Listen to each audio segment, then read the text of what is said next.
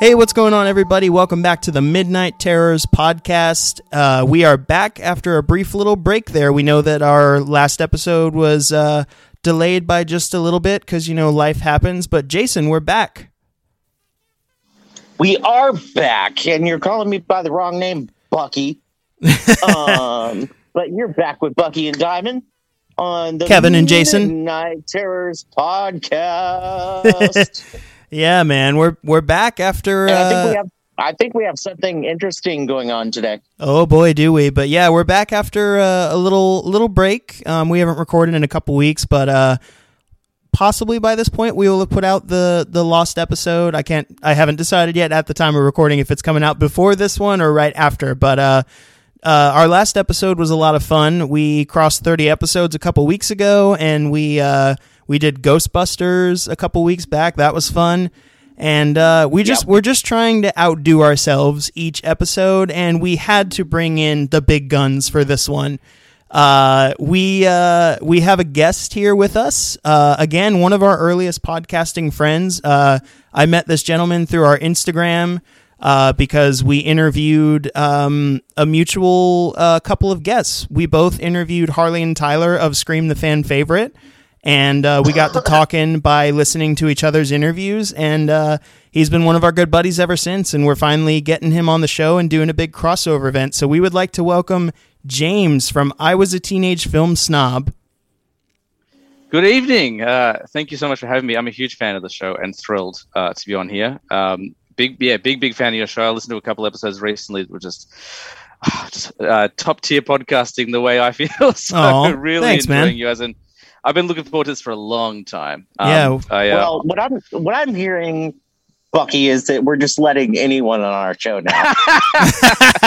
That's what I'm hearing. We absolutely are, man. We want to. We're not cool. We're not anybody out for the street can come on our show now. Hey, Jason, here's the thing. We're not cool guys. We are not one to turn people away that want to be our friends. No, that's true. You're right. We're just a couple of. I would disagree. Like, my philosophy in my show is that I want to interview cool and interesting people, and you guys are on the guest list there. So, yeah. Obviously, like the measure of cool from me, like, take that for what it's worth. Oh, sure. No. Okay. James can come on now. I feel all warm and fuzzy, so he can come on now. Our heart grew 3 sizes today.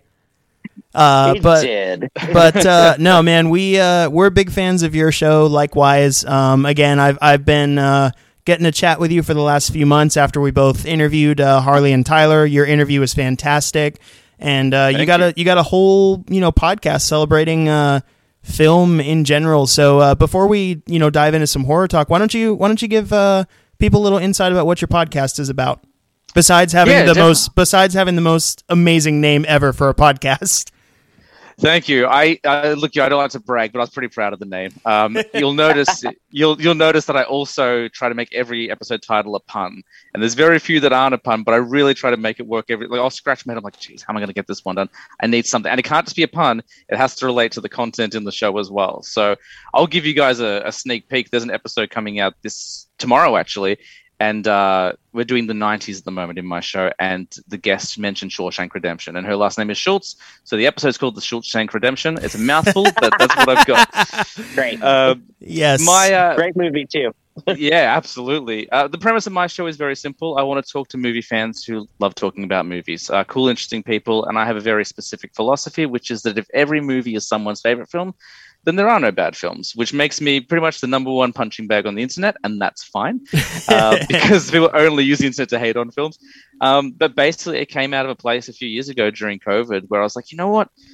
If I'm only enjoying 25% of the films that I'm watching, then I'm doing this wrong. So I'm going to reframe the way I approach this and just watch films the way I used to when I was a kid, like just for the pleasure of it. And once I kind of changed that angle and stopped being so critical, it's been like a really fun journey. So now it's all about, well, now that I'm in that positive place, I'm going to try and spread that positivity, and also like just get other people on and see what they love, because there's plenty of films I haven't seen. I've seen a lot. Like I watched 200 to 300 a year. I try to, but there's plenty I haven't seen. So get them on, talk about fun stuff, and get me more excited about movies, and hopefully get them excited about it as well. So that's kind of it in a nutshell. And I don't shut up. So like, if you want to come to the show, please come. but it's like 2 hours minimum for most of these episodes. And there's a Batman one which is over 3 hours. So there we go. Well, that's what we do too. That's how we got started. We were talking about that a little bit off air earlier. But Bucky and I, we can just sit here and talk shit for like 3 hours about movies that we love or movies that each other need to watch or whatever. That's how, we got started too. We were just like, dude, we're going to bullshit on the phone for like 3 hours. Might as well put it in front of an audience. Exactly.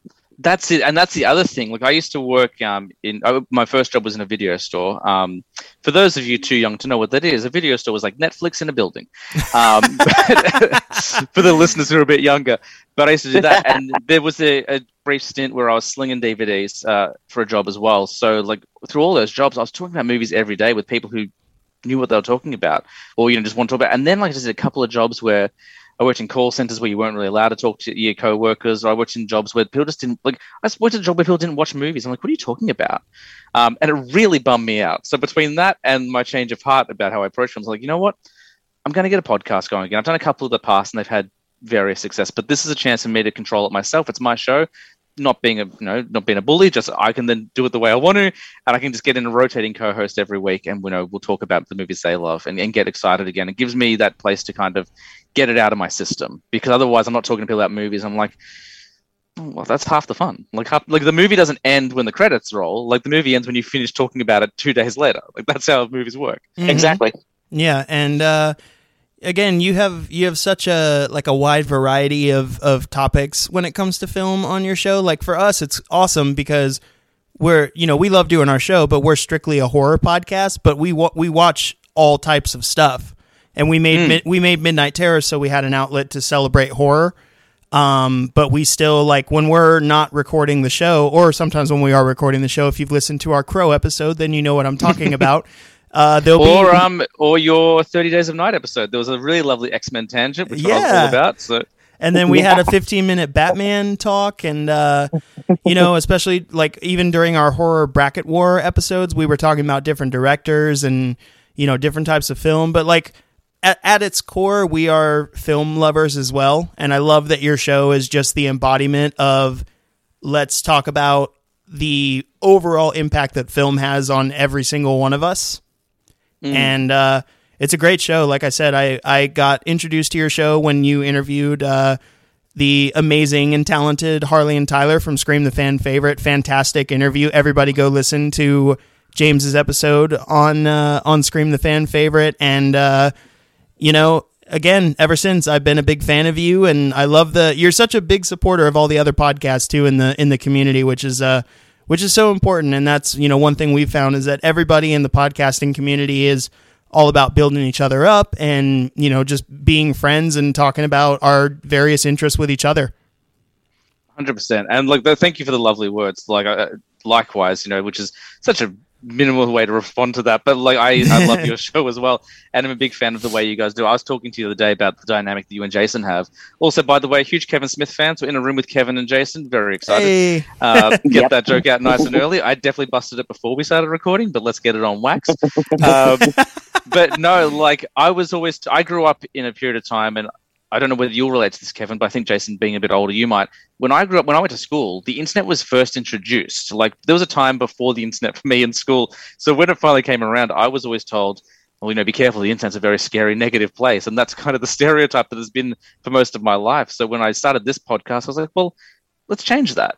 And, I'm not saying that I'm the one who did it, but what I've discovered is that there's so many lovely, friendly, supportive people out in this film community and podcasting community that I'm just trying to shine a light on and it doesn't have to be all creeps and perverts and horrible, nasty things. It can be quite a fun place. I mean, we need some, because otherwise we wouldn't have horror. We need our creeps and perverts. Otherwise you don't get Maniac. You need creeps and perverts. So I get it, but I just wanted to make a more positive, supportive place as well. I climb into Kevin's DMs a little bit and say some inappropriate shit, but not my DMs. He's talking about Kevin Smith. Well, if it makes you feel better, I'm the only person out of the group of us that interviewed Harley and Tyler that grossed them out with a really bad human centipede joke. Like everyone else played it cool. I was like, let me just see where their button is. Let's find out. So, I see where the line is. Can I step the line? Right? Like, there's the well, line. I said it once when they laughed, but really awkwardly. I said out, I'm like, okay, so that's the line. Now I know where to go. Like, there's the line, and you just jumped up right over it. Yeah, someone's got to do it. Yeah, right. I also made a really inappropriate joke on We Love Horror, hosted by Michael at the very end. I didn't know I was going to do it. We were wrapping up, and I made a boner joke. So who knows what's going to happen tonight? All I'm saying you know is, what? Look, I'm just offended. I am a habitual line stepper. So. I have offended, I've offended international artists everywhere. There's 2 Americans in a row, so I got 2 more in front of me. We'll just see how the night For some progresses. reason, when Jason chimed in just now, when you said the thing about the boner joke, I thought for sure Jason's comment was going to be like, well, I, for one, do get boners, so... And I was like... Well, we just talk about everyday life. Things happen. Hey, I mean, the most things come up, guys. Things come up. The most natural, boy, do they.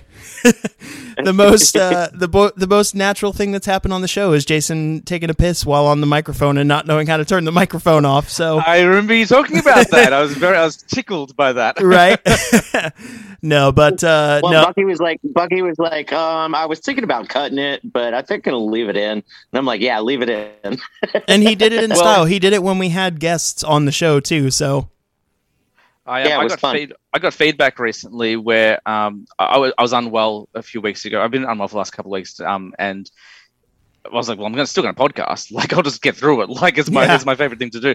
So I just flipped the mic up when I had to cough, and I got feedback on the latest episode. And one of my friends said, hey, I know you're not doing it, but just so you know, when you lift your mic up, it sounds like you're ripping a massive fart. And you do it about 8 times in the episode. And I was like, oh, that's good to know. I guess I'll have to put a disclaimer on the future episodes. Guys, not farting. Or just put a mic on it. Or you know what? Just own up to it, man, and just say, you know what? Yeah, I did rip a massive fart. They're like, I can see why he doesn't get more listens. Like, it makes sense. Like, I mean, that's a great idea for a podcast. Is just fart noises and intermixed with your serious conversation. So we'll just call it the Fart House, and it'll be Art House Cinema, and just ripping. I love it. No, man. We, in all seriousness, we are big fans of you. We're happy to have you on, and we're happy to talk about some horror movies with you, in particular one that we're going to do today. But before we dive into the actual movie pick, we always start the guest episodes in the same way with a particular question. But I'm going to let Jason deliver this because he has rephrased it to the most beautiful delivery ever. Yeah, I think we'll just call the first 15 minutes of every episode "What fucked you up," because that is the question. Is if you're a horror movie fan, from your childhood or even something recent, kind of how did you get into horror, or what was a horror movie that just fucked you up? I take this question very seriously. I've been considering it since I heard you ask it on the last episode. The last one was with Golden Gambit, and I was like, well, I've got to, yes, I've got to get my answer right. and it's a multi, as you'll notice with me, if you're not familiar with my show, what you'll notice is that there's a multi-part answer to any question. You'll ask me a very easy question, and I'll talk for 40 minutes. So we love it, man. We love it. So horror. The introduction to horror was a multi-step thing for me. The first time I remember being freaked out wasn't even by a movie. It was in 1994. I went and saw The Lion King with my aunt, I want to say. And on the way out of the cinema, big poster of Interview with a Vampire. Well, that picture of Tom Cruise as a vampire freaked me out for the longest time. Didn't see the movie until I was in my late 20s. Just never thought about it again. But that initial image and that fascination with the macabre stuck with me. I was really into that. Interesting. And one of my favorite movies, too. Yeah. Great movie. One of our favorite vampire movies for sure. So that was, I guess, the first kind of introduction. Of course, going to the video store every Friday or Saturday with my dad, the horror section was forbidden. I wasn't allowed to watch kind of anything over a PG. And even then, like my dad had to have a serious debate whether he let me watch Men in Black. Like just to give you a bit of an idea. Like he was like, I'll watch it first just to make sure it's suitable for you, which is fine. Like I don't criticize my dad. Like I love my dad. Like, but just looking back, that's very funny. So I would look at all the VHS art, and then once I got to work in a video store, I would literally just sit and look at the VHS art all the time. But I guess the first horror movie I watched would have been Robert Rodriguez's The Faculty. Nice. And that was my first. That was my first taste. It was kind of a little like a little entree into horror. There are two that really messed me up. The first one is Final Destination. Okay. So I was about 12 or 13 when I saw it. Definitely too young to watch it, and didn't tell my parents I watched it because they would have been like, "Well, you're not allowed to watch it, so you get what you get what you deserve." Right. But that was the first violent horror film I saw. And like I love that franchise, and they get sillier and wackier as they go on, which makes it really fun to watch. But the first death where I can't remember, I think it's Todd, if I remember correctly, gets strangled by the bath cord. Like Yes. I was sitting on the floor watching that movie. By the end of that scene, I was on my feet. I was just like, Jesus Christ, I've never seen anything like this before. The lights are off, and we're here with a couple of friends, and they're all laughing at me because I've, been terrified. The thing the movie is supposed to do, I've reacted the appropriate way, and they laugh at me. That's how it goes, man. So that one messed me up, and it was particularly messed up because I'd never seen something so. I think it was the suffering that came with it. It wasn't just like someone getting their head cut off or getting stabbed. Like he is trying not to die for a long time in that movie. Yeah. And and as he's struggling. Yeah, and as a 12, 13-year-old, it was just so confronting. I just didn't know how to process it. It sat with me for a little while. But then, like within like a month or so, I was like, "Oh, I love that movie. Like, I want more of that." Like, it just took a little while to digest because the other kills are nowhere near as full on. Like, you get someone hit by a bus, someone gets some knives fall in them. Guy gets his head cut off. They're pretty basic kind of horror kills. But that first one is just so upsetting. So that was the first one that messed me up. But the film that really messed me up was 2005, Neil Marshall's The Descent. Oh, Jason, one of your favorites, buddy. I love that movie so much. That is the first movie that made me cover my eyes. I'd never covered my eyes in a horror film before. Because after Final Destination, I kind of went down a rabbit hole. I started watching, like Resident Evil was really appealing to me because I was 13 years old, and Mila Jovovich was hot, so that made it really easy and digestible. That was, and I just kind of like started easing in. But The Descent was different. Like it was a British horror film. I hadn't really seen a British horror film, and not taking anything away from US filmmakers, but the Brits get a bit darker, and then you go to Eastern Europe and it's even darker. Like it's kind of there's like America, UK, France, and then everything's off the table after that. So no, I 100% agree with you on that. Like especially watching like Finnish films and films from Holland, and they just take this way darker, just way creepier like aspect to their films. And it's disturbing as shit. Definitely. And then you get to Asian cinema, and it's a whole different level of terror, like because their experience is so different to ours. And that's why I love foreign films so much. And we're getting off topic, which is I'm prone to do. We do it all the time. No worries. I love foreign film because it is a different perspective. It's a different approach. Like what's scary to someone growing up in Paris is different to someone growing up in Melbourne, Australia, to different to growing up in North Carolina. Like we have different fears, and different kind of things that kind of make us tick. So, The Descent, the thing that messed me up about it so much, getting back on track, wasn't the monsters. It was the way that these friends treated each other after what seemed like only a couple of hours. Like they lie to each other to get into that cave. No one knows they're there. And then as soon as things start going wrong, they just abandon each other. And I'm like, I'm not scared of the monsters. Monsters be monsters. They're going to do that. Like, that's their whole point. The real monsters are the friends who are like, I'm going to stab you in the head with an ice pick. Like, because I just need to get out of here. Now, I'm interested to know, because, Jason, you've mentioned you love The Descent as well. Yes. There are two versions of The Descent. There's the international release, which is the Australian version, the UK version, and then there's the American version, which has a different ending. So have you seen both? I believe that I have. I know. I mean, the version that I remember specifically is, the one, or the kind of main girl, like getting out, and she crawls out of the cave, and then she kind of wakes up and she's still there. Yes, okay, that's the one, because there's the American version which delivers a sequel, and then there's the version that everyone else saw, which is maybe the bleakest thing I've seen aside from The Mist, where like basically she gets. Have you seen it, Kevin? I have not yet, but I've seen the two endings. It's one that Jason and I have been meaning to get on the show so that I have the obligation to finally watch it for an episode. But I've seen one of the endings where she gets out of the cave and then gets back into her car, and like the ghost version of her friend is there in the seat, and it's like a jump scare. Yes, that's the American version, and then she drives off and she's safe. I'm going to spoil it for you. I'm sorry, it's a 20-year-old film. No, it's okay. So we gets do it all the time. Yeah, it's so all the good. UK version or the international version, it ends that way. But then what happens is it cuts back to inside the cave, and the girl, she's never left. And what she's doing, she's sitting there on a pile of bones, looking into like a pool of blood, and she's seeing her daughter.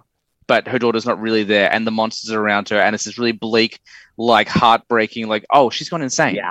She's gone insane. She's trapped here forever. She's going to die here, and she thinks that this pool of blood is her daughter. Messed me up. Like, could not, like, it was a 2-meter walk from my lounge room to the bathroom. Lights were on, looking over my shoulder. I knew that house pretty well, but I was just, I don't know what's going to happen. So that is the flick that probably messed me up the most at an earlier age. I would have been like 15 when I saw that.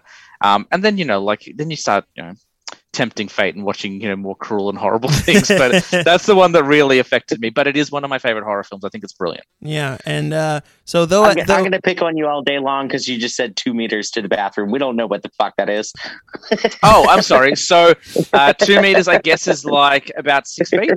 Maybe less than 6 feet. Yeah. Sorry. I remember before the show, I'm like, I speak really Australian. I don't realize it. So yeah, I do apologize. We use the metric system here, guys. Units wonderful. of 10. Yeah. Well, no, wonderful. We love it. Big milestone on our show. We've made a couple of international friends, but you are the first one to guest on our show. It is an honor and a privilege. Obviously, that's really good for my ego because I feel really good about myself right now. Yeah. And I will be getting a T-shirt made. First international guest, Midnight Terrors. Yes, sir. And I'll be rubbing it in the faces of all the other podcasters. Yes, it's a positive community, but I'm here to win. I want it to be like you just send, like we're all cool with everybody, but I want it to just be like you taking a selfie with that shirt and just you with a big toothy grin, just sending that picture to everyone. Well, when we do the big international podcast meetup, I'll rock up and I'll be like, "Hey, look, I'm glad you're on the show. I was first, but anyway, cool." Yeah, you're like, were you the first international guest on Midnight Terrors? I don't think so. Yeah. But no, man. See, I also had the claim where I was like, I was the first person to interview Harley and Tyler, but I certainly wasn't the best, so I didn't shout that one out too much. No, man, No, it's funny though because you're actually hitting a lot of especially mine. I love The Descent, and I really like the sequel. Have you seen the sequel? I have. I haven't seen it in a while. I remember thinking it was fine. This is back when I was a teenage film snob. Not to pimp my own show, because I'm trying to be better. But I was running the catchphrases. The catchphrase is coming in, guys. I have seen The Descent too. I was a bit younger, and I was fine with it, but I do own it because it's on my rewatch list. Like I'll get to it again and give it another go. It was surprisingly good for a sequel. Most of the sequels that come out, you're just like, it's bullshit. But it was surprisingly good. And there are exceptions. Texas Chainsaw Massacre 2, really good. My favorite one in the franchise. My favorite one in the franchise, man. That's one of Bucky's favorites. I'll also, this is an unpopular opinion, Hostel 2, better than the first Hostel. Like, I'm all about sequels. So I actually haven't seen Hostel 2. I just saw the first one last year. Okay. And I really, really loved it, but I have not gotten around to 2 or 3 yet, but I'm very excited to visit it when I like to get to those. And, I want to, you talked about 2 films. The Descent I have not seen, unfortunately, but it is on my list.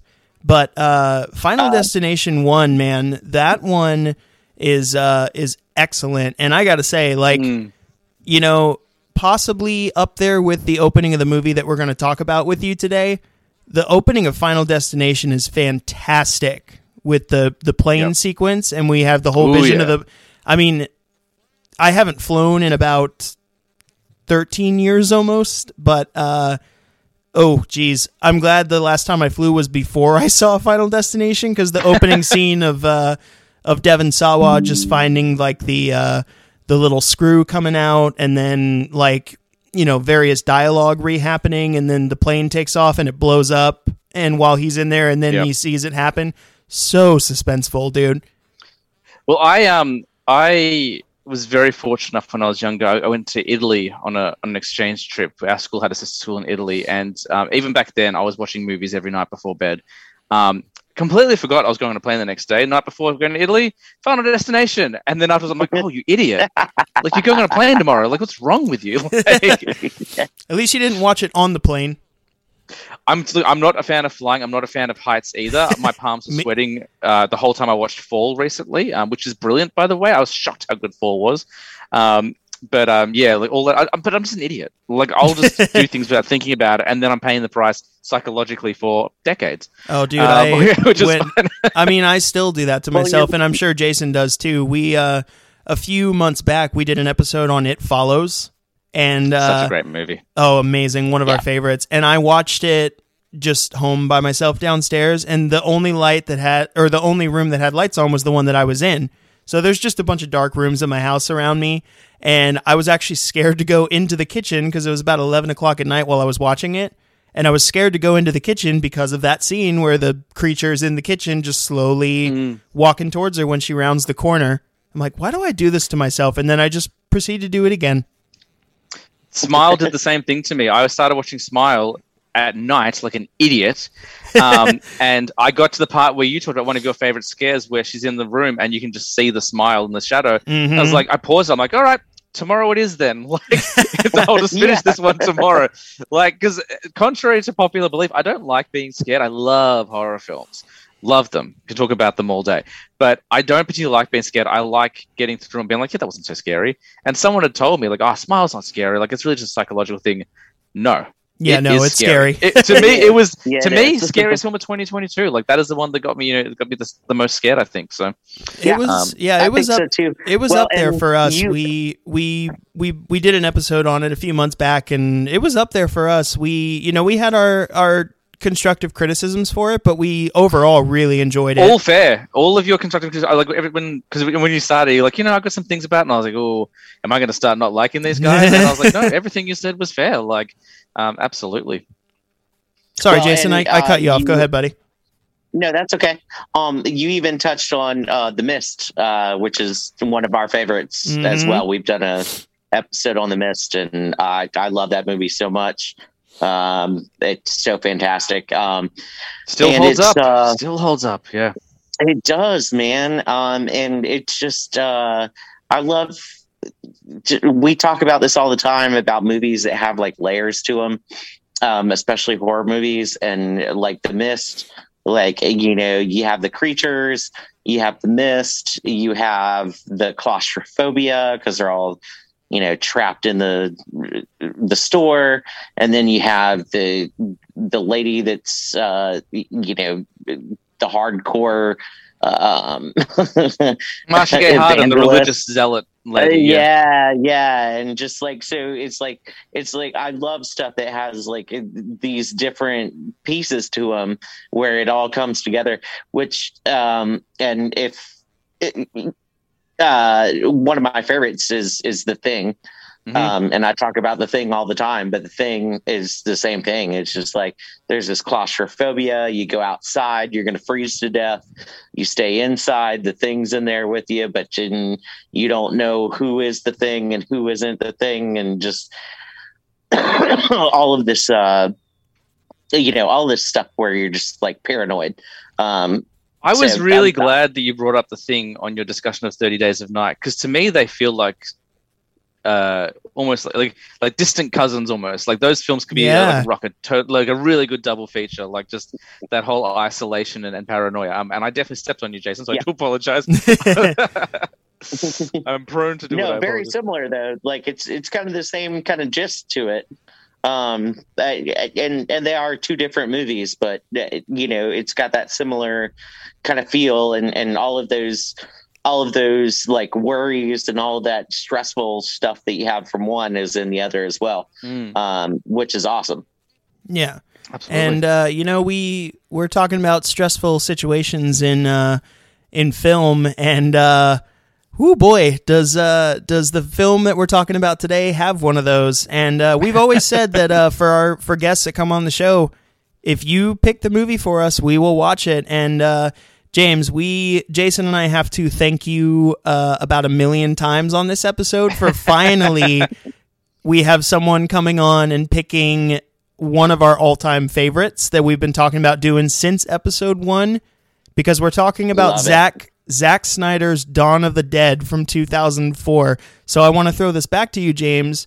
You and I got to talking, and I told you basically how this kind of came about was I told you you were asking, about like what's some genre of horror films that you guys haven't talked about much yet. And I was like, well, we haven't really done, we've touched on everything in a broad sense, but we haven't gotten into specifics with like home invasion films or like haunted house films or zombies. And immediately I think you wrote me back being like, well, either The Strangers or Zack Snyder's Dawn of the Dead. And as soon as you said Dawn of the Dead, like I texted Jason immediately. I'm like, we're finally doing it. And so I want to throw it back to you. I think my exact words were "fuck yeah." Yeah. So well, it was really important to me because I host a show and like I set all the parameters. Like I know what I want to talk about, at least in a loose sense. But I'm like, you guys are 30 episodes in. Congratulations, by the way. I didn't get a chance to say it before. Like that's awesome. Thank you, man. Like, thank you. Appreciate it. It's not easy, Like it's easy in as much as like, oh yeah, I've got this stuff at home. I can talk. But podcasting, the thing that makes it successful is consistency. And if you drop that consistency, like then you will start to fall out of the habit. So 30 episodes is a huge milestone. I'm coming up on 40, I think, in the next couple of weeks. We're about to hit our 1-year anniversary. But we only did 40 episodes because I missed a few weeks. It's all good, man. Congratulations, man. That's amazing. Thank you. My goal this year has been to be more consistent, which is why this is the 3rd episode I'm recording in a week. I'm like, we're banking them up. I've got to get episodes just so we can start pumping them out. But when you said you can choose, obviously I was thrilled. I'm like, yes, I love being the master of my own destiny. But when it comes to your show and your goals, what haven't you talked about? Because let's give the listener something different. And you said, well, we haven't done home invasion, we haven't done haunted houses, we haven't done zombies, but you pick what you like.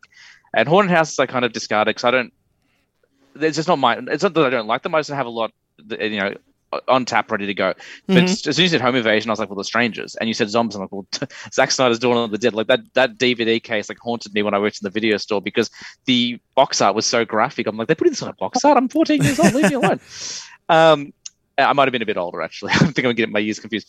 And I've said to you, like, don't ask me to choose anything I like, because I will make you guys do Repo the Genetic Opera, which is a film that I adore. But, like, the horror community, for the most part, is not on board with it. They don't want Paris Hilton singing songs, which is fine, but it's an underrated classic, in my opinion. But I was like, no, for my first appearance, because I'm assuming I'll be many times back. Like, I just absolutely. assume that I'm going to be... I'm like, we'll do Repo later, but let's start we're making assumptions now. Oh yeah, absolutely. No, there's no assumption, man. There's no assumption, man. So a little bit of background insight as before we keep going. It is currently where we are 10:22 p.m. as we're recording this, and we were slated to start recording at 8:30 our time, and we are currently 33 minutes into the recording, and it's because we just sat around shooting the shit for an hour before we started recording. So needless to say, James, you will be back on the show many, many times. It's because I warned you guys I cannot shut up, and I will jump topics, and I will reference things that don't necessarily make sense, but I'll tie it all in, and it'll be a complete package. That's what we do here. I'm the guilty party on that one. We're having a blast. We'll be talking some horror movie, and then I'm like, oh, by the way, Batman. Well, the reason out of nowhere. The reason I think we make such a good stew here is I in terms of age, I slot right in the middle. You're a bit older, Jason. Kev, you're a bit younger, and I'm right in the middle. So I can talk a bit of classic horror with you, Jason, and I can talk newer stuff with you, and then I can kind of go. I'm like, by the way, here's something really weird. Teeth. Have you seen that one? And yeah. We were talking about sequels before, and I know we're trying to get on. I know the show is about Dawn of the Dead. It's an hour show. We're half an hour in already. But sure. Halloween 3 definitely needs some attention as well. Like, we're talking classic sequels. Like, absolutely. I will talk about Season of the Witch till the end of the day. Like, so, like, I know that it's more popular in recent years, but still so underrated. So underrated and underappreciated. That's why the reason I talk about that movie so much these days is because people hated Halloween Ends. I'm like, you hated the first time they did a third one. Like, of course you're going to hate it. Like, that's the point. Like, hey, Jason, you're listening to that, right?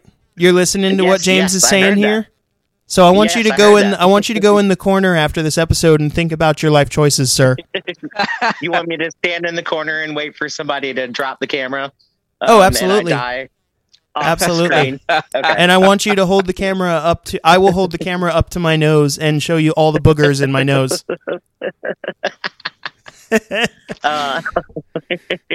But anyway, continue, James. Sorry. No, that's it. Tangent over. You were going to introduce the point of this episode, which I have derailed many times. No, so have we, man. It's all good. But no, Jason, did you have something to chime in with before we jump into the movie? Oh no, I'm really excited about talking about Dawn of the Dead. Yeah, man. So it was. I didn't even know that it was Zack Snyder until like last year. Like, I had seen the movie quite a few times, and of course, between the 300 movies and Watchmen and everything like that, I had no idea that he did Dawn of the Dead. I was secretly hoping that Army of the Dead was going to be a sequel. I was like, oh, is he going back to his roots? And I don't think it is. I think it's a separate thing, but I can always dream. Yeah. It was still fun, though. Well, then absolutely. The other name that popped up when the movie got going was James Gunn in there. Oh, yeah. For the screenplay. And I was like, what? No wonder this movie's so damn good. It's because it's Zack Snyder and James Gunn. It's almost like Warner Brothers had all the tools to make a functioning DC universe back in 2004. They just didn't watch Dawn of the Dead. Who would have known? Yeah, no. That's funny. But James, I want to... Because they're using them both now. Like, I know, right? You know what I mean? And then, and they're bringing out... I will say, getting into Dawn of the Dead, obviously I've seen the original, and the original was good. I'm sure probably Bucky hasn't. I have not. But I do like the original. But Bucky and I were talking just a little bit before we got on with you, and we were talking about like the opening scene of the little girl just waking up and like flipping over and just doing all the crazy kind of like acrobatic shit and just creepy as fuck, dude. Yeah. I checked the time code. It takes us 5 minutes to get to our first zombie bite, and that's how you do a zombie movie. Right? You don't waste any time. That's it. And it is the least Zack Snyder of all of his films. It's the least Zack Snyder film of all of his films, though. Like, there's only a little bit of slow-mo. It's shot very differently. Like, you hadn't quite found his style yet, but it really works for this flick. That's actually what I said to Jason earlier, is that, I know in my mind it's a Zack Snyder film, but like I kind of forget that I'm watching a Zack Snyder film because it's so, like, I'm looking at the film quality for it when I'm watching it to prep for this, and I'm like, I know it's early 2000s, it's 2004, but it's like, it's kind of grainy. It's real, like, quick cuts. There's no slow motion zombie action in here, and it's real, like, dark and disturbing, and a lot of emotionally charged moments in here.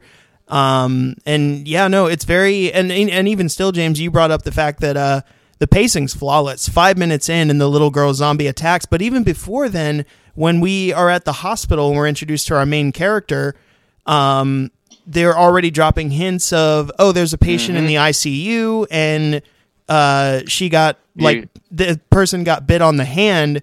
and they're like they took her to emergency service for a bite on the hand, and so immediately you know something's going down.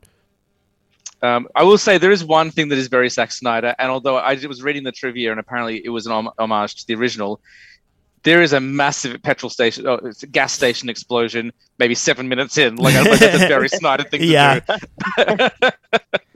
Well, since episode 6 of the podcast, where it was one of the first movies that Jason subjected me to as one of his first picks when we did From Dusk Till Dawn, that's where my mind goes now when we think of...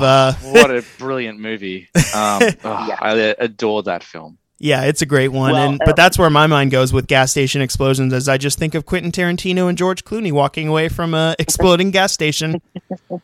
And the only film, to my recollection, that takes body parts and turns them into musical instruments. Like, if you're not doing that, like, what are you doing with your life? It is my life goal. Well, we were talking about it a little bit earlier. It is and it is not a Snyder film at the same time. So it doesn't have kind of all the key things or things that you expect from Snyder because it's very early. But like the lighting choices. Mm-hmm. And then there are a couple of slow-mo. The gun, CJ's gun. Yeah. So there are a couple of things in there that you're like, once you know that it's Snyder, like when you go back and watch it, you're like, oh, okay, yeah, this makes sense. Yeah, absolutely. But yeah, at first, like I said, like I had no idea, that it was a Snyder film. Yeah, no, we're big Snyder fans on the show for sure. And so, James, I want to throw it back to you before we start to kind of like dive more into the plot of Dawn of the Dead. So this was your movie pick for your first guest appearance of many on Midnight Terrors. What? So I'll get that in writing. Thank you. Yeah, right. We got a contract signed in blood off camera. But no. So we've got you on here. You picked Dawn of the Dead, and we know we talked about the reason that you wanted to pick it for the show was because, we hadn't touched on zombie films yet, and it was one that you wanted to do to bring something new to the show, which we always appreciate. What is it about Dawn of the Dead for you that makes it like when you thought of a zombie movie, why did Dawn of the Dead come to your mind first? What is it about this film that draws you in? I think honestly, it's probably to this day my favorite zombie film. It's so well made, and I'm going to get, again, controversial. I think it's better than Romero's Dawn of the Dead, and I know that's shots fired and people are going to hate me, but I just think the pacing is so much better. I agree. I'm not going to hate you for that. It's really fun. Like, it was one of my first forays into the genre as well when I was younger, to check it out. So there's a nostalgia aspect there as well, but it's just like the characters are so good. It just resonates with you. Like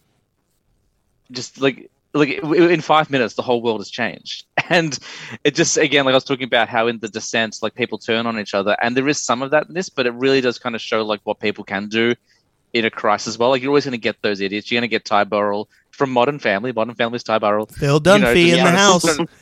trying to sleep with women and trying to like just, get out of there on his own. And you will get like your rent-a-cops and, stuff trying to do, but ultimately it's people coming together and, trying to overcome something. I'm a big fan of that. Like, I talk about, me being a movie crier on my show. I cry. Like, I'm not ashamed. I cry all the time. But the things that make me cry in cinema the most are when families come together, like when they kind of put aside the difference and try to overcome a problem. And Dawn of the Dead is one that hits very emotionally for me. Didn't cry in it this time. Won't say I haven't cried in it before. But it's just so well put together, and it's fun. Like, it's a fun zombie film. You got a great cast. Sarah Polley, who I'd never seen before this film, is brilliant as your lead. Ty Burrell, I mentioned, is really fun. You've got Lindy Booth, who shows up later. A couple of years later, she was in Cry Wolf, and then she was Night Bitch in Kick-Ass 2. She's a little redhead girl. The characters are so well fleshed out. Like, you always talk about how the more time you spend with characters in horror films, the more you care about them and the better the stakes are. Like, this is a really great example of that. Like, there's so many characters in this film. I haven't even talked about Mekhi Phifer and his wife, Ving Rhames. Like, just knowing that Ving Rhames is just trying to get to his brother. Like, we've all got a brother or a sister or a family member, and like the only driving force is him like just trying to get there. And even when he knows his brother is dead, he's still trying to get to his brother. Like, it's just, look, it's a James Gunn script, so I'm not surprised. Like, it's just so well put together. Like, it's very emotionally driven, and it's got really wonderful human moments. Like, there's action, there's violence, but it's the interactions between the characters that really makes this film for me. Whereas the original one, again, like no criticism of the original one, it felt a bit colder. And that was the point of that film, was meant to be cold. It was a commentary on race and things like that. Whereas this is a very different approach. And it resonates with me more because I'm like, oh yes, like it's character. And like, you can make a bad movie, if you give me good characters, like I'm around for it. And this film just executes on every level for me. Well, that's what Romero does. Romero's really cold about his characters and everything. And even watching the original Night of the Living Dead, brilliant. Love it. Of course, it's classic. But the remake is really good too. The Savini one? Yeah, the Tom Savini one, yeah. Was really great. But I will say, like, the thing that like caught me off guard from Dawn of the Dead, the first time that I watched it, the zombies running. Oh, dude, we gotta talk about the staple that. So there were kind of two zombie flicks around this time that I know what you're gonna say. Oh yeah, that introduced that running zombie thing. Dawn of the Dead was one of them, but right around that same time was a little flick that Jason loves called 28 Days Later. Ooh, yeah. one And of my favorite movies. Jason always, gives me a hard time because I've seen 28 Weeks Later, but I have not gone back to 28 Days Later because I grabbed the wrong one from Blockbuster. So 28 Weeks Later, I'm going to shout her out again. Imogen Poots, she's in it. She's great. I'm down for 28 Weeks 28 Later. Weeks Later is amazing. 28 Weeks is great too. I'm here for Poots. What did I say before? What was my catchphrase? I can't remember what it was. Oh, crap. More people need to see Poots. Yeah, more people need to. I stand by it. Yes, sorry. 28. Yeah, I love 28 Weeks Later. Yeah, I love 28 her. weeks. 28 Weeks is great, but 28 Days Later, and like Bucky said, same time, same kind of timeline, is the first time you saw like running zombies, not just the kind of, meandering, slow hordes. Which running zombies is straight nightmare fuel. I mean, I'll throw one more running zombie film to the mix, and that's Train to Busan, which is yes. Oh yeah, and so that one good. to me, like that's another zombie film that made me cry because that father-daughter relationship, like as a father myself, is so beautifully done. Dude, you talk about crying. I was crying when I watched the end of Train to Busan. Like, it's beautiful. Like, it's so and that's the thing. Like I was talking about with Snob, like. Dawn of the Dead, the remake, first of all, it's better than the original. I'm saying it. Has no right to be. Second of all, it has no right to be as good as this for a zombie film. Like, zombie films are, and this going again, like, people are going to say, but they're cheap. Like, they're cheap. Like, they're gore fest, and they're meant to be that. That's the point of them. Like, people, running around with their arms up, groaning, and just eating brains. Like, they're not meant to be masterpieces of cinema. Train to Busan made me feel things that regular, classic cinema can't make me feel. Like, it just elevates the genre. And Dawn of the Dead, bringing it full circle, does the same thing. It elevates the genre. And it's the kind of movie that I can show people who don't necessarily like horror or zombies because, like, okay, yes, you don't like that, but look at these characters. Look at the way this is set. Look at the way they've painted this world. Like, look at, like, the whole pregnancy thing. Like, I'm getting ahead of myself, but, like, Jesus Christ. Like, there's so much man. Yeah. Yeah, but like that's the thing though, is like, and as you're pointing that out now, I'm noticing, like, because I just rewatched this as well to prep for this, and the zombies are there, but they're not the focus for a large part of this movie. Like, they're outside the mall for a lot of it. Yeah. We get the opening, and then from there, it's characters dealing with whatever it is they're dealing with. We've got a couple that's expecting a baby. We've got, our lead who just lost her husband. We've got the cop that wants to go see his brother. We, later on we get introduced to more. We've got the one selfish person with Ty Burrell. So good. all I see is Phil Dunphy every time he shows up, and it's like I'm doing his High School Musical dances. Yep.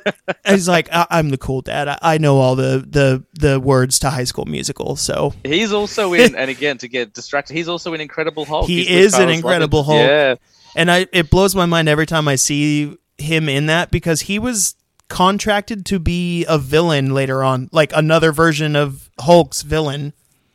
I mean, look, we're gonna if we get into it too much, we're gonna get really distracted. But like, they're bringing everyone back. Like Tim Blake Nelson's coming back as leader, so like we're getting Red Hulk finally. Like maybe we'll get him back. Like, yeah, man. But no, there's just so much going on with these characters, and we spend a lot of time with them that whenever one of them does go down, it's devastating. Like there's one death in particular that we'll talk about that was like the most heartbreaking thing I've ever seen in this, because I hadn't seen this in a few years.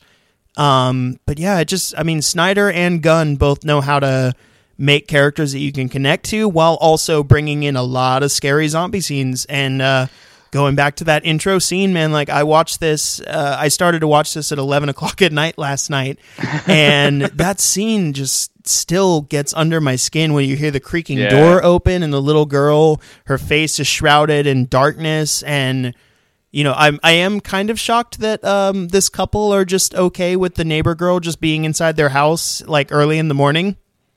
That's the only thing that I don't buy. Like, that's the only kind of fictional thing where I'm like, I know I have to suspend my disbelief, but like, I'm not letting anyone in my bedroom like that. I'd be weirded out if I woke up and saw one of the neighbor's kids like in my house just standing in the doorway, zombie or not.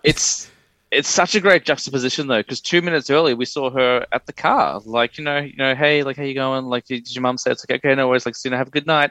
And then like now I'm gonna murder your husband. Yeah, like and boy does like, she. In 2 minutes it flips. And he's from something as well. The husband, I recognized him from something. He was oh god, I knew it the other night when I was watching. I watched like 3 nights ago and I've forgotten. But he is in the Saw franchise. The husband, he plays Art, who is the guy who has his lips sewn shut. I think it's in number 4. Okay. And then he has the spine thing on the back of his neck later in the film. Same actor. Yeah. Okay. Yeah, that's awesome. Yeah, no, we've got a really deep cut. Really right. Deep. The fact that I knew the guy's name. Yeah, no, we've got a. I didn't look it up. I just remember, like, oh yeah, Art. That's right. That's awesome. No, we've got a. There's a more important art in horror now. Yeah, right. No, we've got a great cast here. So should we dive on in? I've got a fun little side note too. My older brother, he was an artist management and worked with a lot of different bands and things like that. So he went out to LA a few times and he called me one night and he was like, dude, I just hung out with the coolest dude ever. And I was like, who? And he was like, it's this guy. I can't remember his name. It's like Matt or something like that. And I was like, well, who is he? And he's like, you've seen Dawn of the Dead, right? And I was like, yeah. He's like, he's the asshole security guard. I was like, wow. Oh, really? Yeah. He was like, yeah, dude. He was like the coolest guy ever. I loved hanging out with him. He shows up later in the DC stuff. He works at Daily Planet. Yep. Oh, nice. Yep. Oh, yeah. That's awesome. Yeah, but yeah, that was funny. He was just like, man, I hung out with this dude, and I was like, who? He's like, Dawn of the Dead, and I was like, oh, sweet, that's awesome. That is awesome. Hell yeah. Well, shall we dive on into some plot specifics here? We can kind of walk through the plot of Dawn of the Dead. So we've talked about the opening scene. We got the hospital set up where our main character is hearing some stuff about some strange bites, and they're kind of already telling you within 60 seconds of the film that there's something going on. And then we got the opening scene of the little girl. That's our first reveal of the zombie. And then I love this opening shot of the city that they live in just complete shambles. Yeah, it's awesome. That's a very Snyder. That's a very Snyder shot to me. And it gives the film such a larger scope because it is very contained. Like you spend most of the film in a mall, so to then, or as we call them, shopping centers. But same thing. Just to deliver that, just be like, okay, we're going to spend most of the time inside a confined space, but it's going everywhere. Like it really gives the film a sense of space and scope that you would otherwise not really feel. It would feel very small and claustrophobic. So it's such a very simple way to establish that it's a global event. Mm-hmm.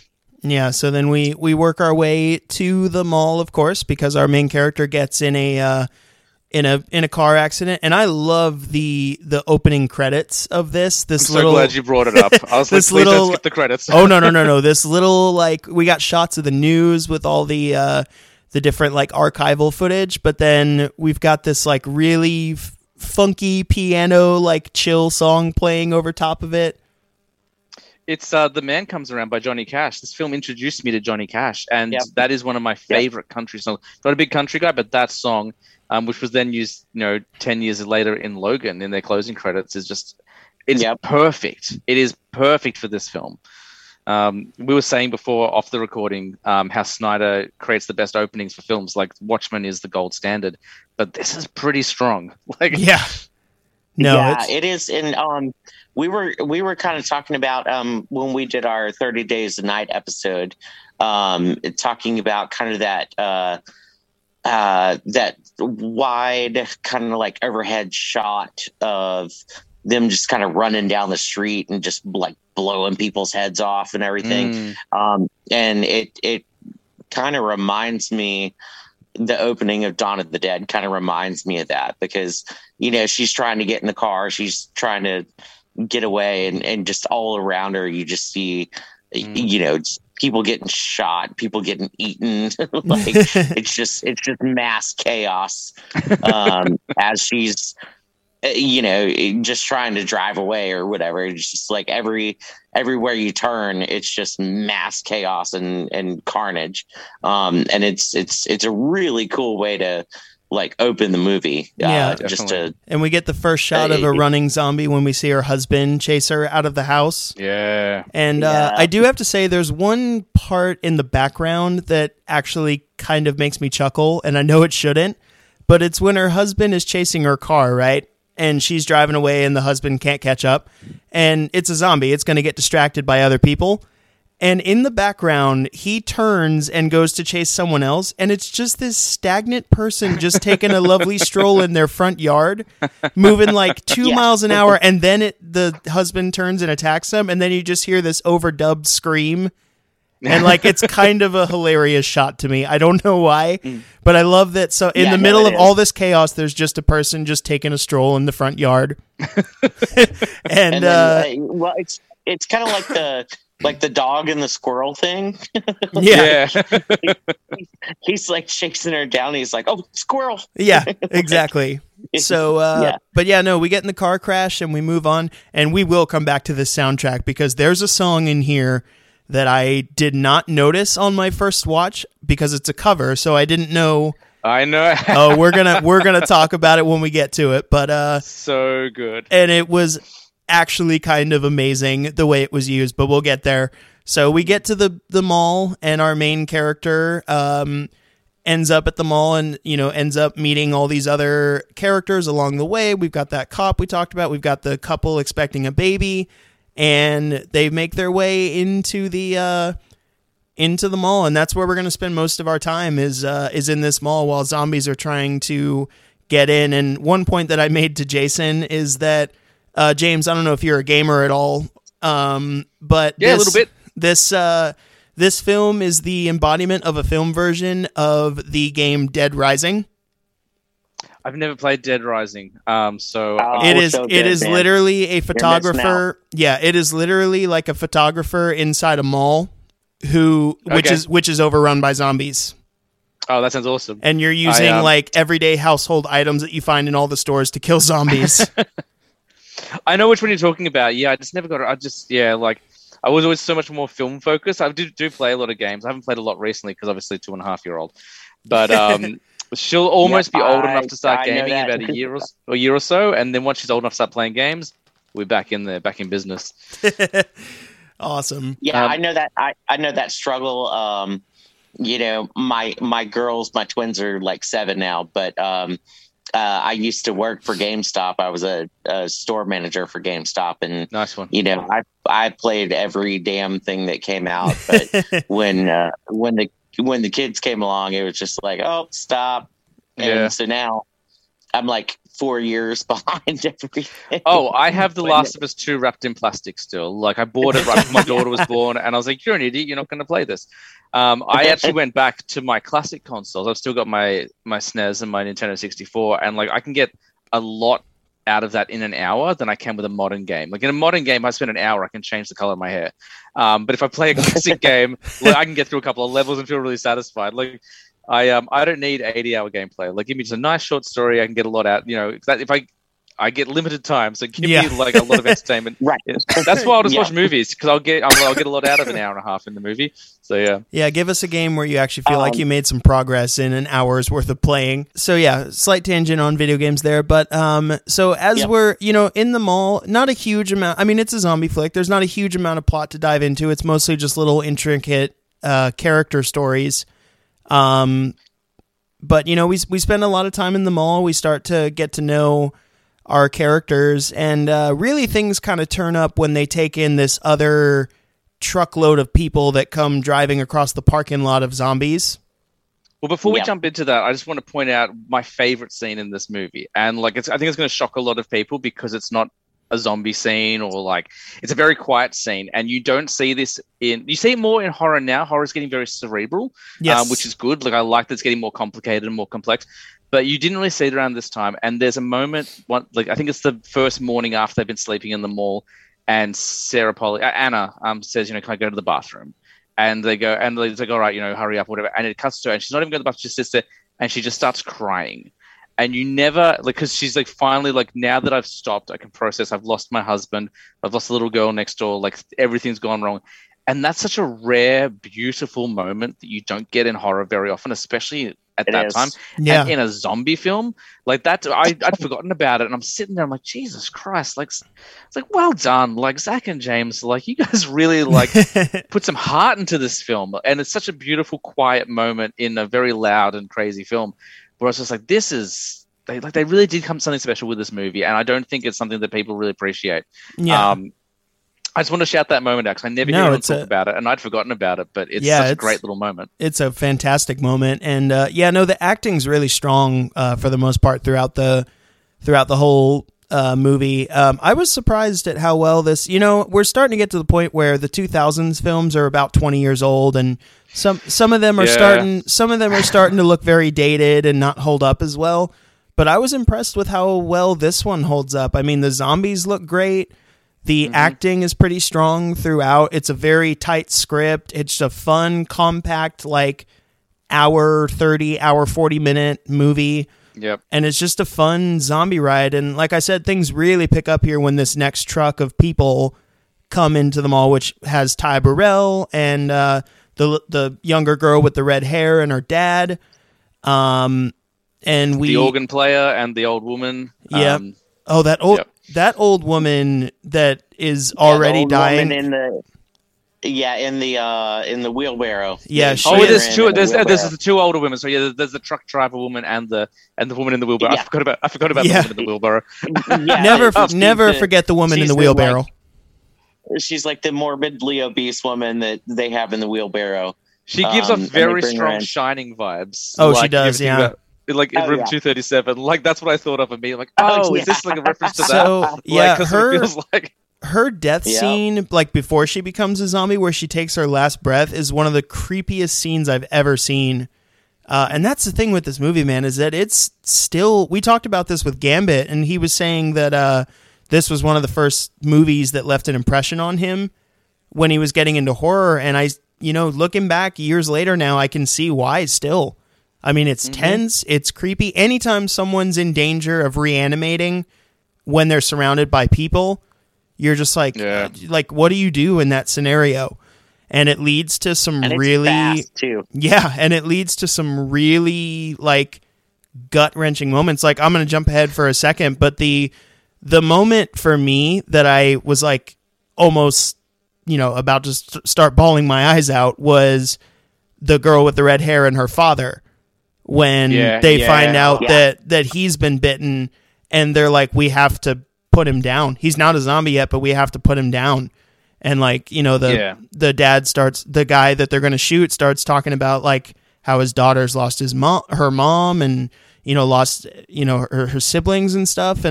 But he agrees to be put down. And like, granted, they make it a little easier on you because they wait until he becomes a zombie. But like, they have their literal hug goodbye before that. Yeah. And he's like, I couldn't ask for anything more in a daughter. And it's just like, that was the moment that I was like, sheesh, man. Like, did you have to make me cry, James and Zach?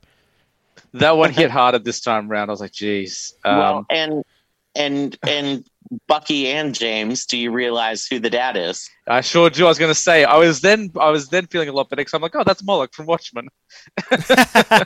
Well, yeah, but earlier than that, he's the next door neighbor from Honey, I Shrunk the Kids. Beautiful. I didn't pick up on that. I got the Snyder connection, but I didn't think of the Rick Moranis connection. That's funny. He's the next door neighbor. He's kind of like the asshole dad. That's right. From Honey, I Shrunk the Kids. But yeah, that's him. Yeah, no, he plays such a heartfelt dad in this that it's devastating when he has to get put down. He does a good job, even though his part is like a little bit part, like it's not a large role, like he does a really good job with it. Well, they hold their own against each other. Like that is such a loaded scene that one actor could easily take away the attention and just make it about them. It's so well balanced. I never feel like either one is stealing the scene. It's such a generous performance where they're both like, we can share this moment and both shine here. Mm-hmm. Where in other films, a lesser actor or maybe an actor who was a bit more selfish would be like, no, this is my death scene, or this is me losing my dad, I'm taking this scene. And it's just, it's composed so well. Yeah. Well, the best part about it is that we get a lot of character reactions to this because we see one of the security guards after they've locked up the two that were, always fighting with people. We get the reaction of the daughter, but we see it through the security camera. We get the reaction of Anna and Michael later because Michael's the one that said, hey, we got to put him down because he's going to, turn on all of us. And there's a moment that I just caught me so off guard, but it's beautifully executed with the death scene. We see Ving Rhames ready to kill this guy to put him down before he turns. And we cut away because we see the dad die. And we cut away, and there hasn't been a gunshot or anything yet.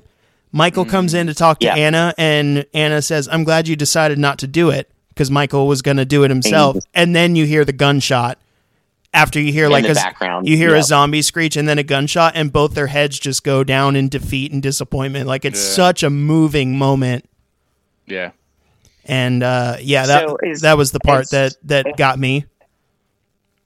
As much as the movie is moving and there are like some really good scenes that are executed very well and very dramatic, I also love the stuff that's funny.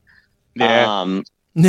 Especially when they're on the roof. So everybody's hanging out on the roof and they're talking to Andy? They're talking to the guy that's across the street at the gun store. Yep. And one of my favorite scenes is they're writing on the board. They're like, shoot Roseanne Barr. Yep. Shoot Roseanne. Yeah, Jay Leno. Like, Rosie O'Donnell. Yeah, he's like, that's yeah. And he's like Burt Reynolds. Tell him to get Burt Reynolds. And then my favorite part is the characters that have been so down and out are like, nah, too easy. Give him Burt Reynolds. So like they're playing, they're playing this game where they're like doing a celebrity lookalike game with the zombies, and they're telling this guy at the gun shop to shoot out the zombies that look like that celebrity. And no, it's really funny. And in the middle of that, not in the same scene, but which is super dark. Oh, it is, yeah. It's really dark. Yeah, but it's funny at the same time. But in the middle of that, not in this exact same moment, but in the middle of them like just settling into life inside this mall and communicating with the guy at the gun shop, there is a song that plays in a montage where they're just doing things around the mall. This is the song I alluded to earlier. It's a cover. And I didn't notice what it was until I heard the lyrics where it's like, come on, get down with the sickness. Down with the sickness. Richard Cheese, yeah. Oh my goodness. When I realized that this was like a piano bluesy cover of Down with the Sickness from Disturbed, I was like, what? Yeah. And my favorite, he's got lots of albums. He does lounge covers of lots of metal songs. Yeah, he's amazing. He's really, I want to say that it's funny because it is funny. But listening to him do like his own versions of these like heavy metal songs or whatever is just amazing. Like, well, my favorite delivery in it is when we get to "You fucker, come on, get down with the sickness," and he delivers it like, "You fucker, come on, get down with the sickness." Like, it caught me so off guard, and I was like, "This soundtrack is fantastic." And it's really funny. I love that montage of them like playing basketball in the mall or trying on different outfits in the mall. There's a guy like trying on a heel in there. And I don't know what version of the movie you guys watch, but I watched the unrated extended cut. I never knew that there's a sex scene where Ty Burrell bangs the one blonde girl. Ty Burrell's banging the hell out of his chick. Yeah. That's the only version I've ever had access to. We only got the unrated one down here, so... Yeah, and she just, her delivery of, "Fuck the shit out of me, Steve." It's like, I was like, I never knew that there was a sex scene in there, because I guess the version that I saw way back in the day was like the TV version, because it was playing on like Sci-Fi, so there was a lot of stuff cut out of it. If you watched it on TV, obviously it would have been cut out, but I don't ever remember seeing it without that scene. Okay. I remember that scene always being in there. Yeah, I've never owned it on like DVD or Blu-ray or anything, and I rented it on Prime this time. But yeah, no, it's very entertaining montage, and life doesn't look so bad. But soon enough, we get to the scene in the parking garage where they're trying to, just investigate, see if there's like vehicles down there, and they bring a couple of the security guys. They bring Michael. They lose power, don't they? The power breakers go out. Yeah. Because power goes out. Yeah. And there's a jump scare in here that got me real good that I completely forgot about. It's when they're in the parking garage, like looking around. There's something running in the shadows, and CJ's like, "You didn't see anything. Shut the fuck up." And it's a dog that comes running out. And then Michael's like, "Oh, good thing we found him. Otherwise, they would have ate him." And then the dog starts barking at something. And the one guy's like, "What is it, boy?" And he's like, "Nothing. That dog's just fucked up." And out of the background comes this legless zombie hanging from rafters in the parking garage, and it leaps on his back. It scared the shit out of me. Yeah. The guy cut in half, and he's just basically doing jungle gym on the pipes. Because he has no legs. It scared the shit out of me, man. He comes completely out of the shadows, and I was so not ready for it that I was like, "Ooh." And it's a very cool. It's a very cool like visual effect, and then also. Just like kind of that concept of like, homeboy's cut in half. And so he's just kind of running on these pipes with his arms. Like it's crazy. And it like clearly sets up an idea for later in the film as well. Yeah. And that's the inspiration for what's going to come. I won't get too ahead of ourselves. I want to jump back to something quickly, a couple of things actually, because I don't want to miss them. You were talking about the sex scene before. Like, it's not gratuitous. Like, it's it's such an easy tool to be like, it's horror. We're going to get, dudes banging chicks. But like, it's legitimately funny. Like, it's really entertaining. Yeah, it is very funny. Especially with that soundtrack. And like, oh yeah, like, I guess, like, I'll be honest, like their version of an apocalypse, I'm like, this part of it, I could deal with that. Just living in a mall, trying on shoes. So I'll try on a shoe. Yeah. Give me that. Like, meeting new people. Like, what are you going to do? Like, you can watch TV, which the TV goes out at that point, but you're trying to figure out, like, what to do with yourself. So you're, I think there's a scene where they're, like, playing, like, mini golf or, like, putting or something like that. And it's just like... Yeah, bang. And the other thing I want to point out, because you were talking about Andy before, the guy who's stuck in the gun a sword. Yep. We only ever hear him speak once, spoilers, but the Mhm. relationship built between him and Ving Rhames through it is very cool. Through poster boards, like it's so well done. Like when things take a turn for the worse, that's not a spoiler. These films always take a turn for the worse. You feel for them. You're like, oh my goodness, they have this wonderful relationship. They never have any screen time together. Like they never interact, but the way the relationship is built is so masterfully done.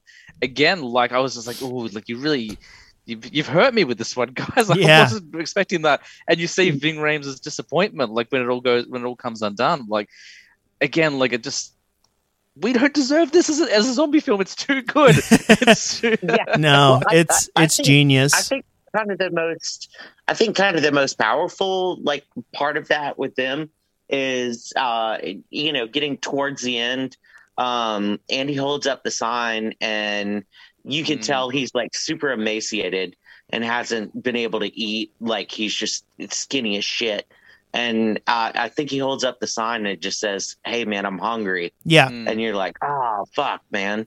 And that's when they send the dog over to try and take him some food. But yeah, just seeing him like in the shape that he's in and just holding up that sign, just being like, "Man, I'm hungry." And it's just like, man, that sucks ass. Well, again, they never thought about it. Like again, like you're like, oh, they're living a pretty good life. Like they're making it work, but they're talking with this guy and they get him to shoot all his heads, but they never thought like maybe this guy needs a sandwich. Like he's yeah, exactly. Because I mean, they've got everything that they need in there. I love that Ty Burrell has a line though that's something to the effect of when they're trying to get him food. They're like, Ty Burrell says something like, "All right, let's flip a coin, and whoever has to go, you just take a stroll across the parking lot with a turkey sandwich." Yeah. But that also leads to a scene that I don't know what it is. It just, for every funny scene, there's just a scene that really gets under my skin. And when they send that dog over, and then the young girl goes after the dog because the zombies get inside and start to attack the guy at the gun shop. And, he's on the walkie-talkie and they're like, "Hey, man, you doing okay?" And he's like, "Yeah, no, I'm just a little beat up." And they're like, "Where are you hurt?" And he's like, "Oh, man, these things, they have quite a strong bite." And they all are in defeat because they know what that means. And he doesn't know that they already know that the bite means you're going to turn. And then, they lose contact with him. And then great callback to the sign thing where they've been playing games on it.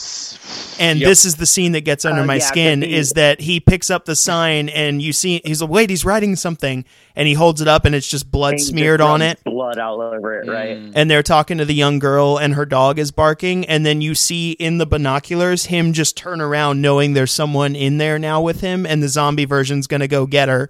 It's just like, oh, so creepy. Yeah, the tension is palpable. Like this is when they really ratchet it up. Like again, I was sitting in bed, I was having a good time, and I'm just like, oh my god, like my heart's racing now. And I've seen this movie a dozen times at least. I know what's coming in, but but you have to have one character make the foolish, dumb, heartfelt decision where like we know the dog's gonna be okay. They've already said the zombies don't care about the dog. But she's still like, no, I'm going to go there. I'm going to do the dumb thing, and I'm going to help drive the plot forward, I guess. But if people are going to suffer for it. And I believe at that point when they're going to try to, like, save Andy, they've been down into the parking garage before.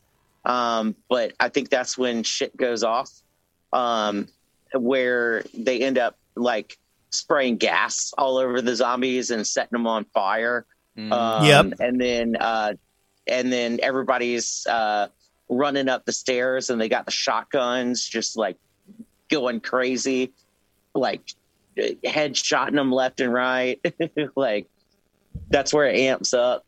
Oh man, and it's during this time where we get the coolest scene of the film, I think, which is the action upgrade. Like it's the Batman suiting up scene with like, all right, we're taking these trucks and we're turning them into murder machines. Yeah, it is. It's like the 80s, 90s montage that you love to see. Yeah, it's like we're gonna beef up these trucks and we're gonna suit them up. And I think one of the kind of funnier scenes that I laugh at is when the main dude, so they make like openings in the side of the vans so that they can stick a chainsaw out there. So yeah, cool.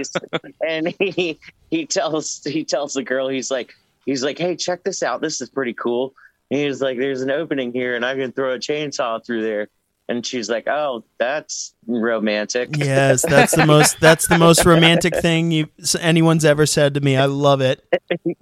Yeah, she did move on It's from great. her husband pretty quickly. I know it's been a handful of days, but That's the only thing I can pick at this film. Like, I just felt like we didn't need a love story. No, we didn't. Like, I mean, if you did the Walking Dead thing, where after Rick's wife thinks that he's dead and she ends up like going to Shane, that's a little bit different. Like, out of necessity, out of protection, out of like pure impulse, or in Cabin Fever, like when they're like, we know we're going to die, so I guess we'll just bang until we die.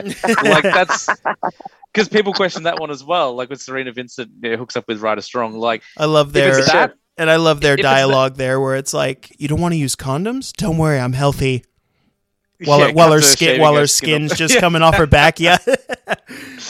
But like, that's not the way it's presented. Like, their relationship is presented a bit like a love story, and to me, that's the only thing that doesn't quite fit for me. Like, I'll take it. Like, you know, I'll take it. Sure, like, whatever. It doesn't ruin the film, but that was the one thing where I'm like, there's probably a better way to approach it. But it's a really great film, so I'm not going to pick on it too much. So that's the only thing.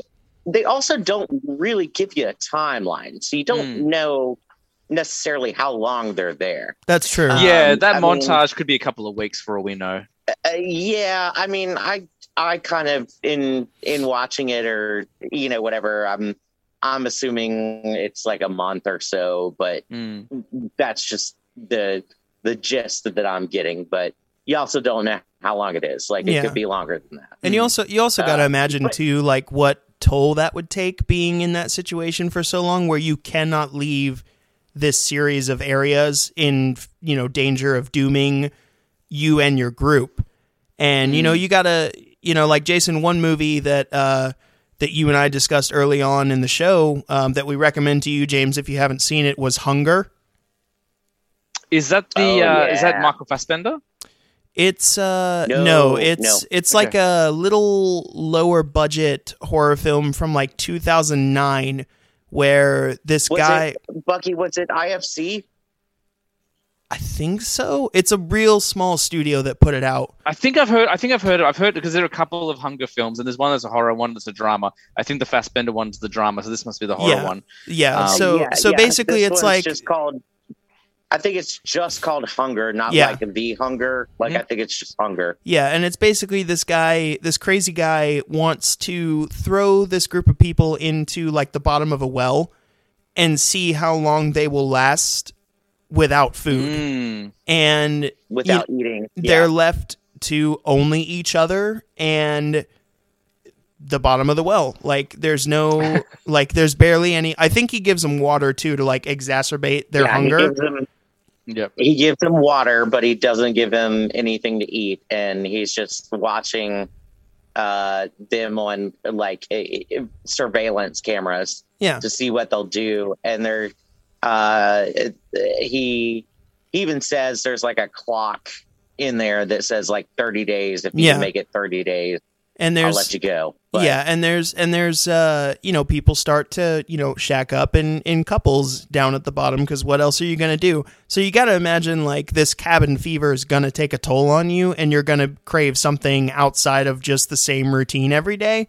So I can kind of give her that in moving on from her husband so quickly, however long it might be.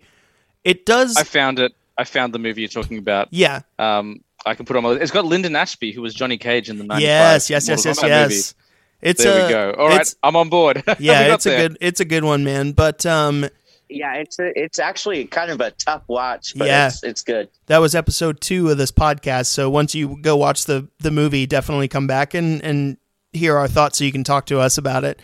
But you know, I will say that the love story does lead to kind of an abrupt ending to the movie that feels a little out of left field, because we obviously get they ram through the zombies because their plan is to finally leave the mall because they don't want to just wait to die and wait for zombies to get in. They're like, we're going to take the trucks, we're going to plow through the zombies, go to the boatyard, and then go to an island where there's not many people so we can get away.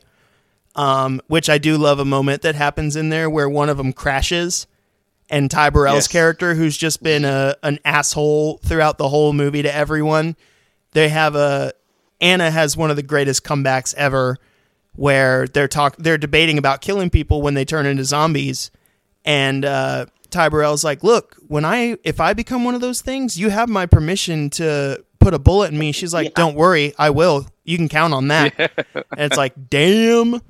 And then later on, he does become one, and she's like, I got this. Literally just puts a bullet in him, and then Ving Rhames just goes, damn. Like, no you hesitation. You also get one thing that I had forgotten and was quite shocking is the chainsaw.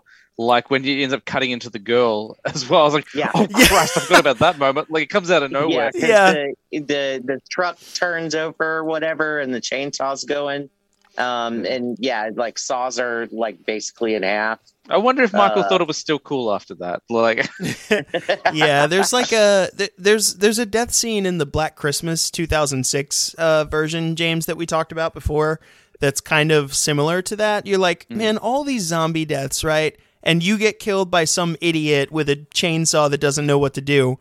And there's a death scene in Black Christmas 2006 where all this slasher killing's going on, right? And then there's one character that just gets killed by a random icicle that falls off the house and goes through her head. And it's like, I love that stuff. Though, you got the short. Great. That's the slapstick moment right there.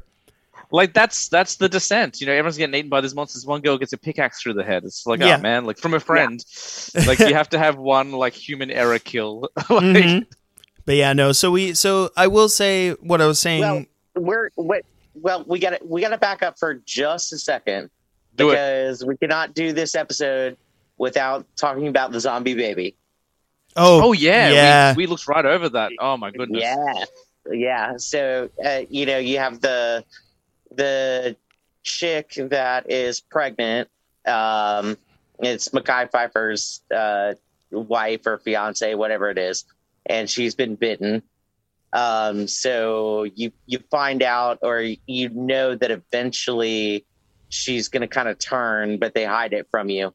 But she's pregnant as well. So when she gives birth, which is nasty as shit. Yeah, chains her to the bed, puts a belt in her mouth. Yeah, she's all chained up and she's got a gag in her mouth and everything, and then she's shooting blood out. And then the baby comes out, and then that's how the other old woman dies. She comes to check on him. She wants to see what's going on, or wants to see if she can help Mekhi Phifer's fiance or wife or whatever. And she walks in, and Mekhi Phifer's got the zombie baby, which is creepy. That might be the only CGI. I think the eyes are CGI, but everything else looks practical to me. Yeah, But it's and because it's half and half, it's really messed up looking. Yeah, it looks really weird. I don't know if you remember. Sorry, go on. It's not the vampire baby from Twilight. So I haven't seen that, so I'll have to go and check it out. Let the snobbery continue, James. You don't need to see Twilight. You can be your teenage film snob there. I don't have anywhere near as many problems with Twilight as other people seem to have. Like, those films weren't made for me. I was never a 14-year-old girl. I'm not the audience, so. There you go. Do you know what I mean? Yeah. I don't know if you remember, Jason. Like, obviously, you said your daughters are a bit older now. They're 7 years old each, but my daughter's only 2.5. So, like, I remember what she looked like when she came out, and like to see that twisted version of that in Dawn of the Dead was haunting. Yeah. Absolutely, man. And it's funny because especially like my girls, like they came out with these just like haunting, like blue eyes, like just these, I mean, bluest eyes I've ever seen. Like, I'm like, how is that even possible? And looking at them, And yeah, seeing this movie, you're just like, whoa. So you had little Game of Thrones babies, little White Walker babies with those big blue eyes. Yeah, exactly. Yeah, I had little White Walkers. Yep. Different kind of zombie. Well, and I always laugh too. And people laugh at me. So they were premature. They were like really young. They were only about 2 pounds when they were born. Sure. But I remember the nurses picking them up, and when they're that little, like their bones are not even fully formed yet. It's pretty much cartilage. And like the nurses were like bending their arms backwards and shit. And I was like, bitch, be careful. That's my kid. What are you doing? Jeez. Yeah, like, we can't exchange this. We can't return it. Like, yeah. Wow. I was like, dude, what are you doing? She's like, no, it doesn't hurt him. And I'm like, anyways, sidetrack. Yeah, but it's my fault. No, it's all good, man. This is the longest episode you guys have ever done, I think. No, it's all good, man. We're good. But we do it constantly. Mm-hmm. But yeah, no. So as we get to the ending here, and we sort of bring the episode home. The reason when we brought up the love story is it does lead to kind of an abrupt ending that does feel very out of left field, in that Michael gets bit on the way to the boats, and right.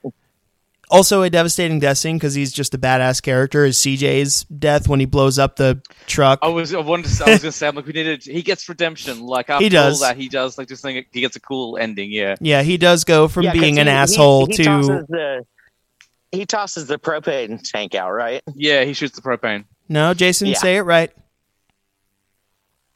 What? Propane. And propane accessories? Yeah, I was hoping you were going to do the voice. Propane. Propane. But propane accessories. Yeah, no, so CJ gets the redemption arc. You know, he goes down swinging, and just a badass moment. He's shooting zombies that are like a foot away from his face, and, you know, just goes and shoots the tank. But then, so as we wrap it up, like, Michael gets bit, and then it's like this heartfelt goodbye between him and Anna, and it's like she's like, I can help you, and like, they romantically say goodbye to each other. And it does feel a little abrupt because the way the movie ends is we fade to black by hearing the gunshot from Michael putting a bullet in himself on the dock as the boat like sort of drives away. Yeah. And it does feel a little out of left field because we only saw one scene of them like having feelings for each other, I think. Even though they were always communicating, I only got romance from them like once. So it was a little bit abrupt the way it ends, but it is still like Michael's an awesome character and he was always trying to help people. So it does. Yeah, he gets a little bit of the 30 Days of Night ending where it's like, I'm just going to sit here and watch the sunrise. That's true. And then like dies at sunrise, like, which I thought of and being like, oh, that's an interesting connection I hadn't noticed before. Like the kind of is very similar. Yeah. And 30 Days of Night would be a fantastic double feature with this as well as The Thing. So, I'll be honest, if we keep finding connections, we're just going to have like 4 days of movies. Like this would be a great double feature with 40 movies. Right. But no, that's you're also forgetting. And Bucky, did you watch the after credits or the scariest scene? part of the movie? You mean? I did not watch the after credits. I didn't know there was anything after.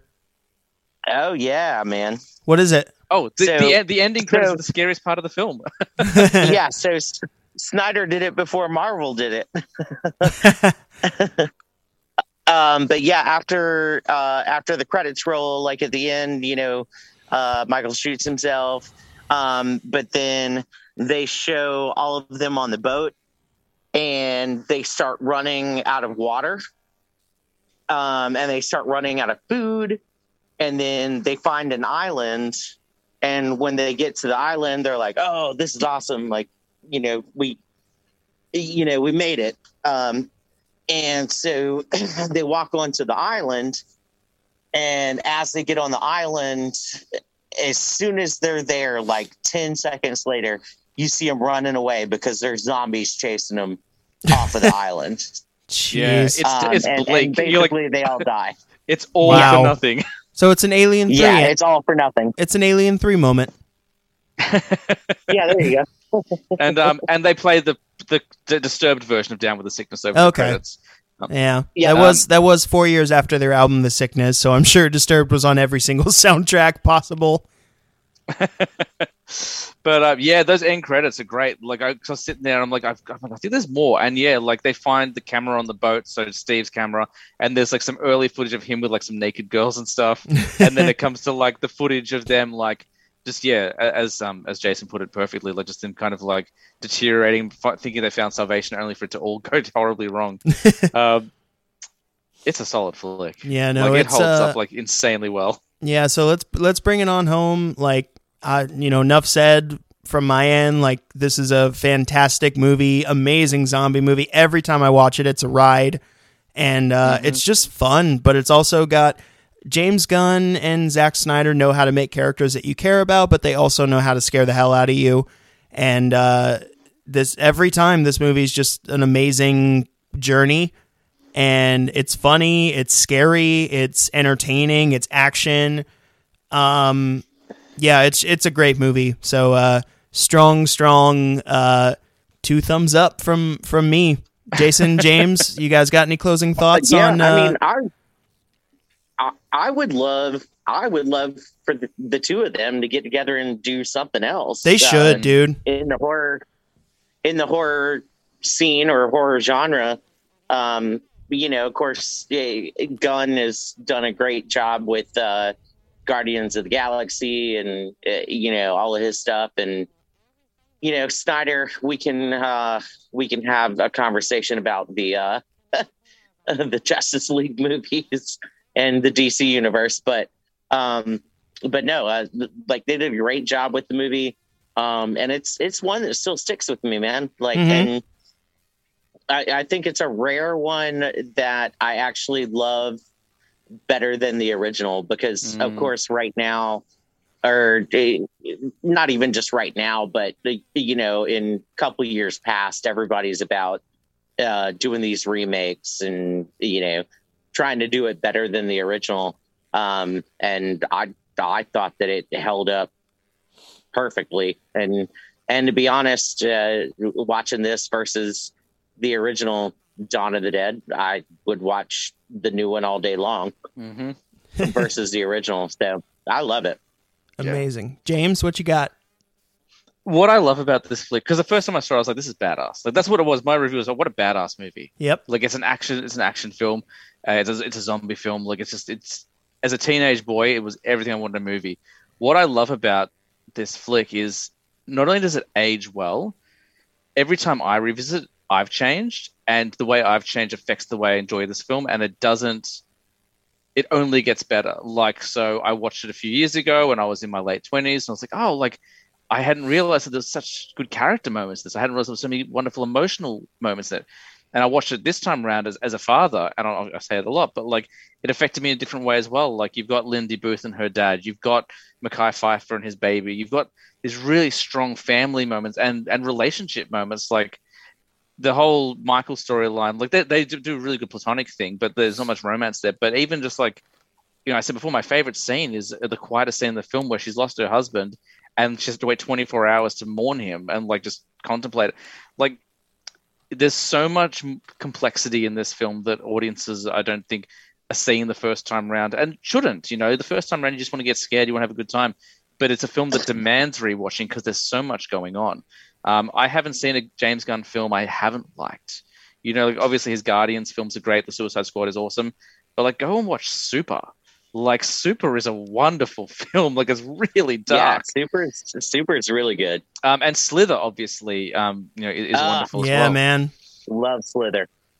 Yeah. The same thing. It's the same thing. Like, it's characters.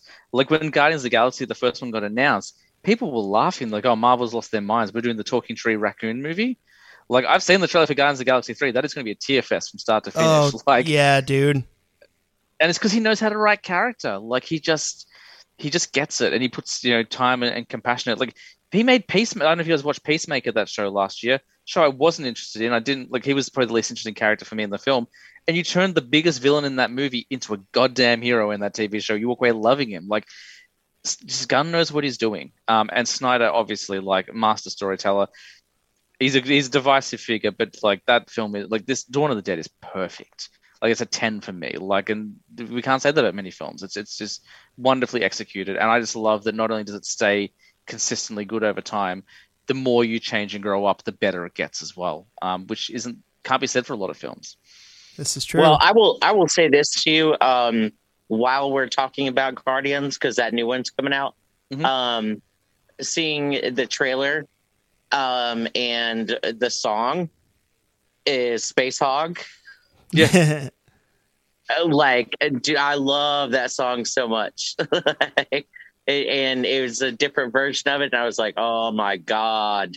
Like, and that's like half of the love for Guardians of the Galaxy, man. Mm-hmm. That first mixtape, like everything on there is perfect. Every song on there is great.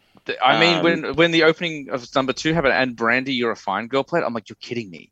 Like, you're kidding me. You're doing like, I haven't heard Brandy, You're a Fine Girl in over a decade. Like, the last time I heard on a movie was Charlie's Angels. Like, you're doing Brandy? Like, oh, James Gunn, like, you are pulling them all out. Yeah. Well, enough said from all three of us. It's an amazing movie, and I'm glad that James, you could join us to talk about it today. It was such an honor, not just to appear on the show, but to be the guy who talks to you about this film, because I know it's a point of passion for you guys. So I wanted to bring my A game and just like lay it down as best as possible. So I hope I've done the film proud and the show proud. Oh, absolutely, man. We have been ecstatic to have you on, and around the same time, we're kind of, as we're recording this, kind of, figuring out when everything's going to drop, but around the same time, we're going to guest on your show. We're going to talk some more movies and branch out from horror a little bit, which me and Jason are very excited and honored to be a part of. That's what I'm excited about most, like pulling you guys, maybe not out of your comfort zone, but out of your wheelhouse and just going to some different. You gave me the most difficult question ever, which was top 5. It's and ridiculous and it's unfair. Like, yeah, and I'm like, fuck, man, come on, top 5, like, because any real film fan knows that the top 5 is fluid. You never have a set top 5 for more than a few months if you're lucky, because it's constantly changing. When I did mine, I was like, I know what my top 5 films are, and then Midsummer made its way in there. That's a new film. Like, most of my favorite films were in like the 2000s or earlier. I was like, nah, Midsommar, that's going to get in there. Like, that's a great flick. Well, we're certainly going to try our best. So we want to thank James for coming on to talk about this amazing movie with us. Be sure to go subscribe to him and share out his show. He does some amazing stuff over there, amazing interviews and chats about film, and be on the lookout for our episode where we're going to guest on his show, and he'll get to break us emotionally and make us pick our our favorite movies, our top 5 favorite movies, and we're so looking forward to that. Thank you, James, for coming on. We really appreciate you, buddy. We are ecstatic to have you on. It'll be the first of many times that we bring you back on, and we're excited to jump on over to your show. Everybody go check out I Was a Teenage Film Snob, and give James all the love, because he deserves it, doing some amazing work over there, and we look forward to having him back. But that's our discussion on Dawn of the Dead from 2004. And get in touch with us at Midnight Terrors. Come talk some horror with us on social media. Let us know what you want to hear us talk about. Shoot us an email, midnightterrorspodcast@gmail.com. Reach out at Midnight Terrors Podcast on Facebook and Instagram. And we will be back again very soon with more horror talk. This is Midnight Terrors Podcast. Jason, how do we say it here? Midnight Terrors. I don't know why I keep asking you that question, because we say it differently all the time. So, but anyway. Well, I have to keep changing the inflection. This is true. But anyway, that's the Midnight Terrors Podcast for today, everyone. Yep. Thank you for listening. We love you guys. We love you all. We will see you next week. Peace.